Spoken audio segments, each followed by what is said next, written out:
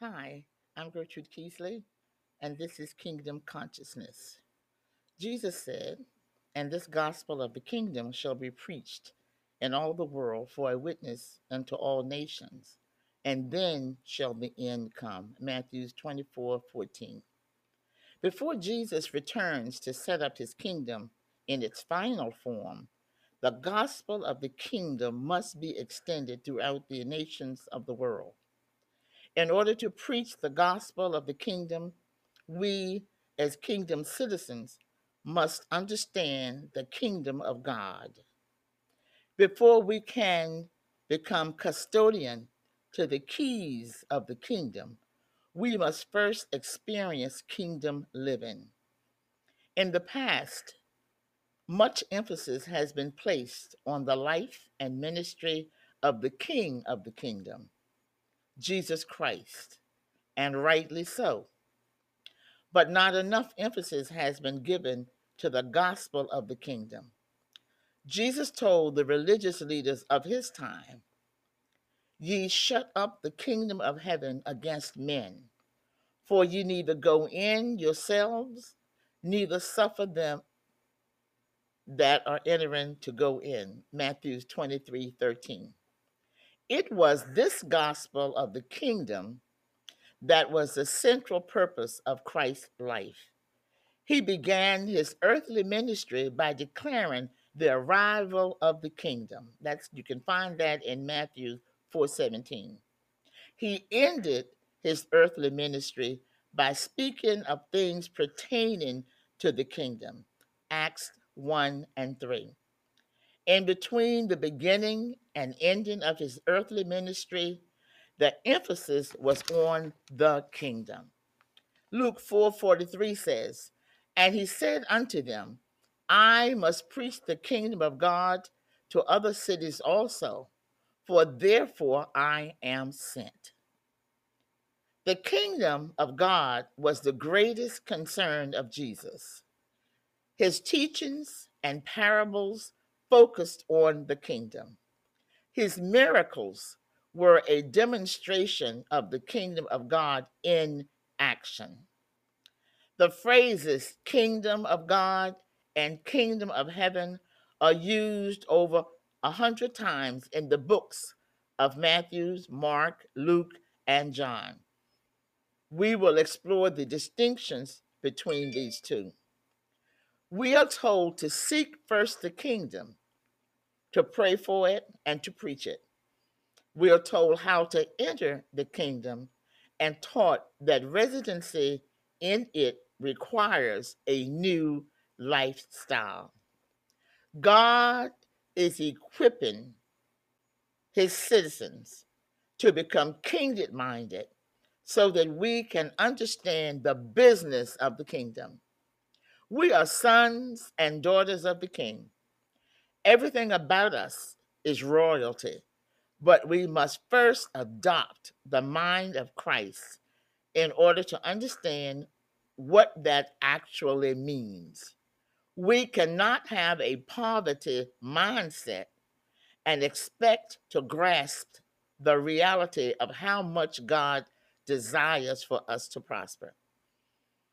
But there is a greater purpose than just understanding kingdom principles. Citizens must go beyond mere knowledge of the kingdom to actually experience it and make it the central purpose of our living. So I invite you to come and go with me as we explore this most exciting, interesting, and eye opening subject.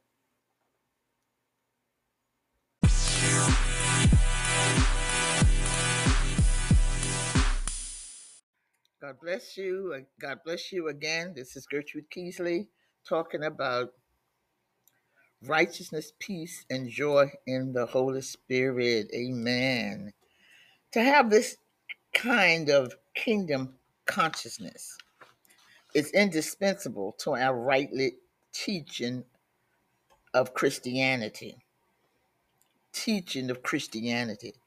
We may warn others of their danger. We may prove to them their guilt. We may talk to them about threatenings and even the promises of God. We may teach them doctrines. This is not really teaching them Christianity or about the kingdom. It's not presenting to them Christ. It's teaching them certain things about religion or saying certain things of religion. But Christianity or the kingdom is a state of mind, a voluntary state, a state of love where joy and peace are connected. Now, unless we have this joy and peace, it's impossible that we should convey a correct idea of what Christianity or the kingdom is really about. The experience of this kingdom consciousness is essential to rightly living it. We have to rightly live it before the world. It can't be really counterfeited. A man may be very sanctimonious in his outward life, or in his looks, or in his words or tones, but after all, there will be something unnatural. So to be lived, kingdom or Christianity must be experienced. It if it's in the heart, it will be looked, act, spoken, and made manifest in every tone of the voice, in an obliging manner, in pains taken to honor God and to do good to men. It will be unselfish, honest, generous, joyful, but these things cannot be so to the point that they set well upon man if we don't have this in our heart. Where this consciousness really exists, it's going to produce conviction. It can't conceal itself. It's going to be noticeable in any relation in life. A husband will notice it in his wife, a wife will notice it or will be struck with it in her husband, parents in the children, and children in the parents, and in every relation of life, it's going to produce conviction. The kingdom of God is so opposite to the kingdoms of this world, to the kingdom of Satan, that where it really is set up in a heart, it must express itself in the life, temper, spirit, as to force conviction wherever it has an opportunity to manifest itself. It has to. If the human soul doesn't have this kind of consciousness, it will seek worldly good. Oh my goodness. To seek for happiness and satisfaction and enjoyment is natural to man. And he will either seek his own selfishly or he will seek the general good unselfishness. If the kingdom of God is established in him, he is an unselfish devotee to the glory of God and the good of man. In this, he will find his enjoyment. That's where he will find his enjoyment if the kingdom of God is living within him. So, in this state of mind, he may not seek his own enjoyment as an end, but he finds it. In this state of mind, he doesn't seek his own peace, nor his own joy. These things are not the objects of his search, nor the end at which he arrives. Yet he finds them while he is not seeking them, and all the more surely because he does not seek them. But if a man doesn't have this enjoyment, he will seek it in the world. If he doesn't have this enjoyment that the kingdom brings, he is going to seek it someplace else, and usually that's someplace in the world that will bring detriment to him. Listen, true converts will soon learn to watch and pray, and they may pray in the Holy Ghost and keep themselves in the love of God. At first, converts now, they're not aware how easily they can mar their own peace or how easily they can throw themselves out of sympathy with God, or even how easy they can bring a cloud over their souls and wound their spirits. But if they are really converted, if they have the kingdom of God and is conscious of it, you got that?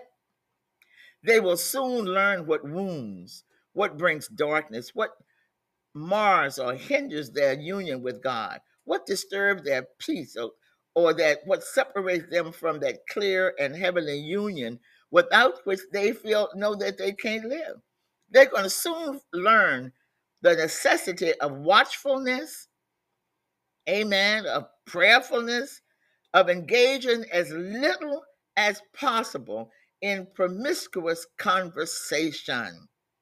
They're going to learn to guard against idle words, vain conversation, worldly association, a misspending of their time, a misuse of money, a misuse of their tongue. In short, they will learn to gird themselves up and to walk softly with God. They're going to find that this indispensable, they will find this, indispensable to their peace or their joy or their maintaining their righteousness.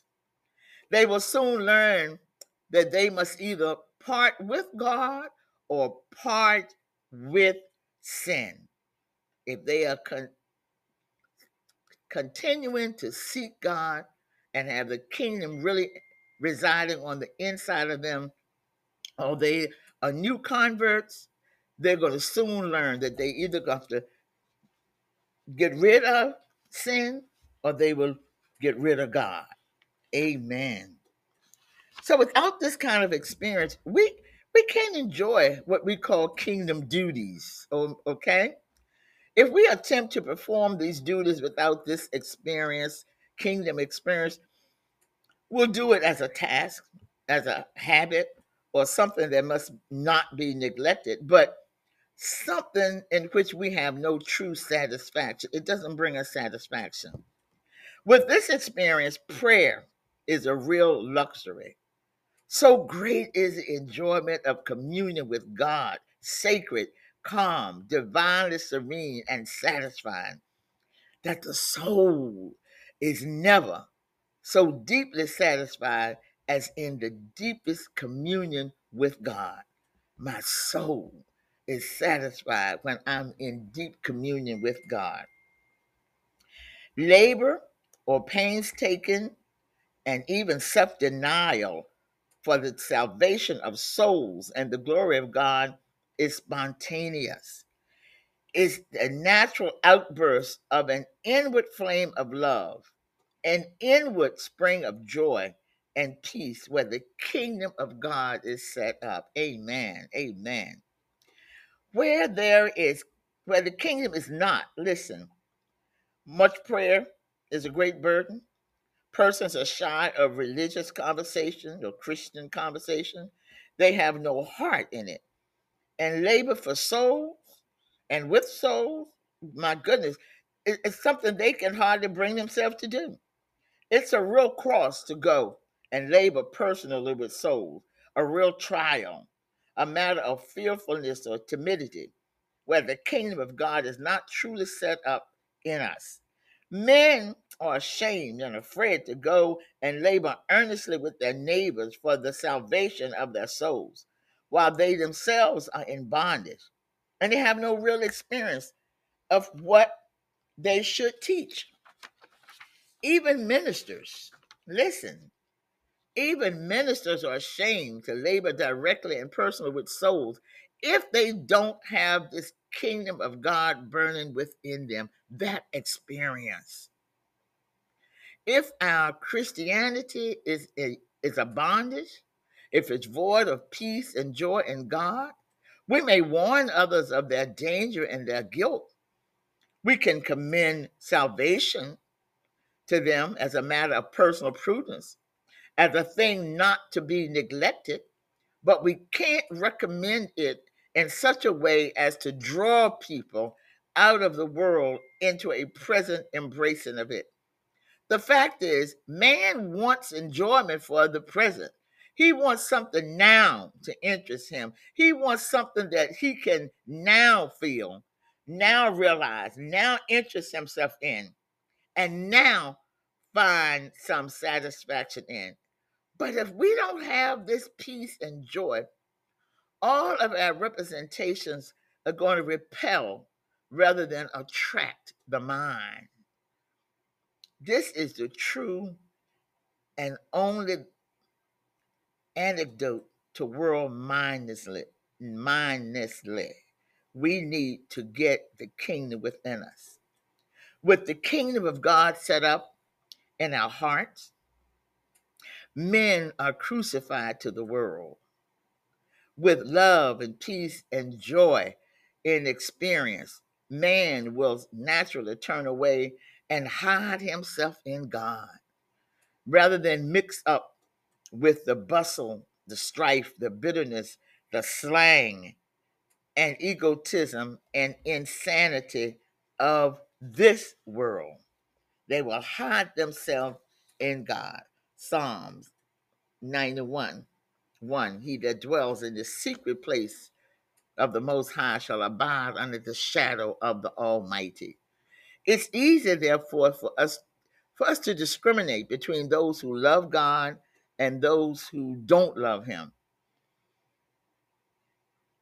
If your heart is in the kingdom, is established in the kingdom of God, we will follow on to know Him and more perfectly. We are under the influence of a divine sort of enchantment, the love of Christ constraining us. We have tasted and seen that the Lord is gracious. So why should we turn back and lust after the flesh pots of Egypt? Why should we go about to seek love? We found it. Hallelujah. We have found the home of Christ in our hearts. We found the love. We found our resting place, our joyful habitation, our satisfying portion. We cannot exchange these spiritual joys for the gross pleasures of earth. No, we can't. We cannot exchange these sacred moments of communion with God for communion with the world. We cannot afford to abandon God's heavenly ways for the insane ways of a wicked world. We must have the righteousness, peace, and joy in the Holy Spirit. God bless you. Have a good week.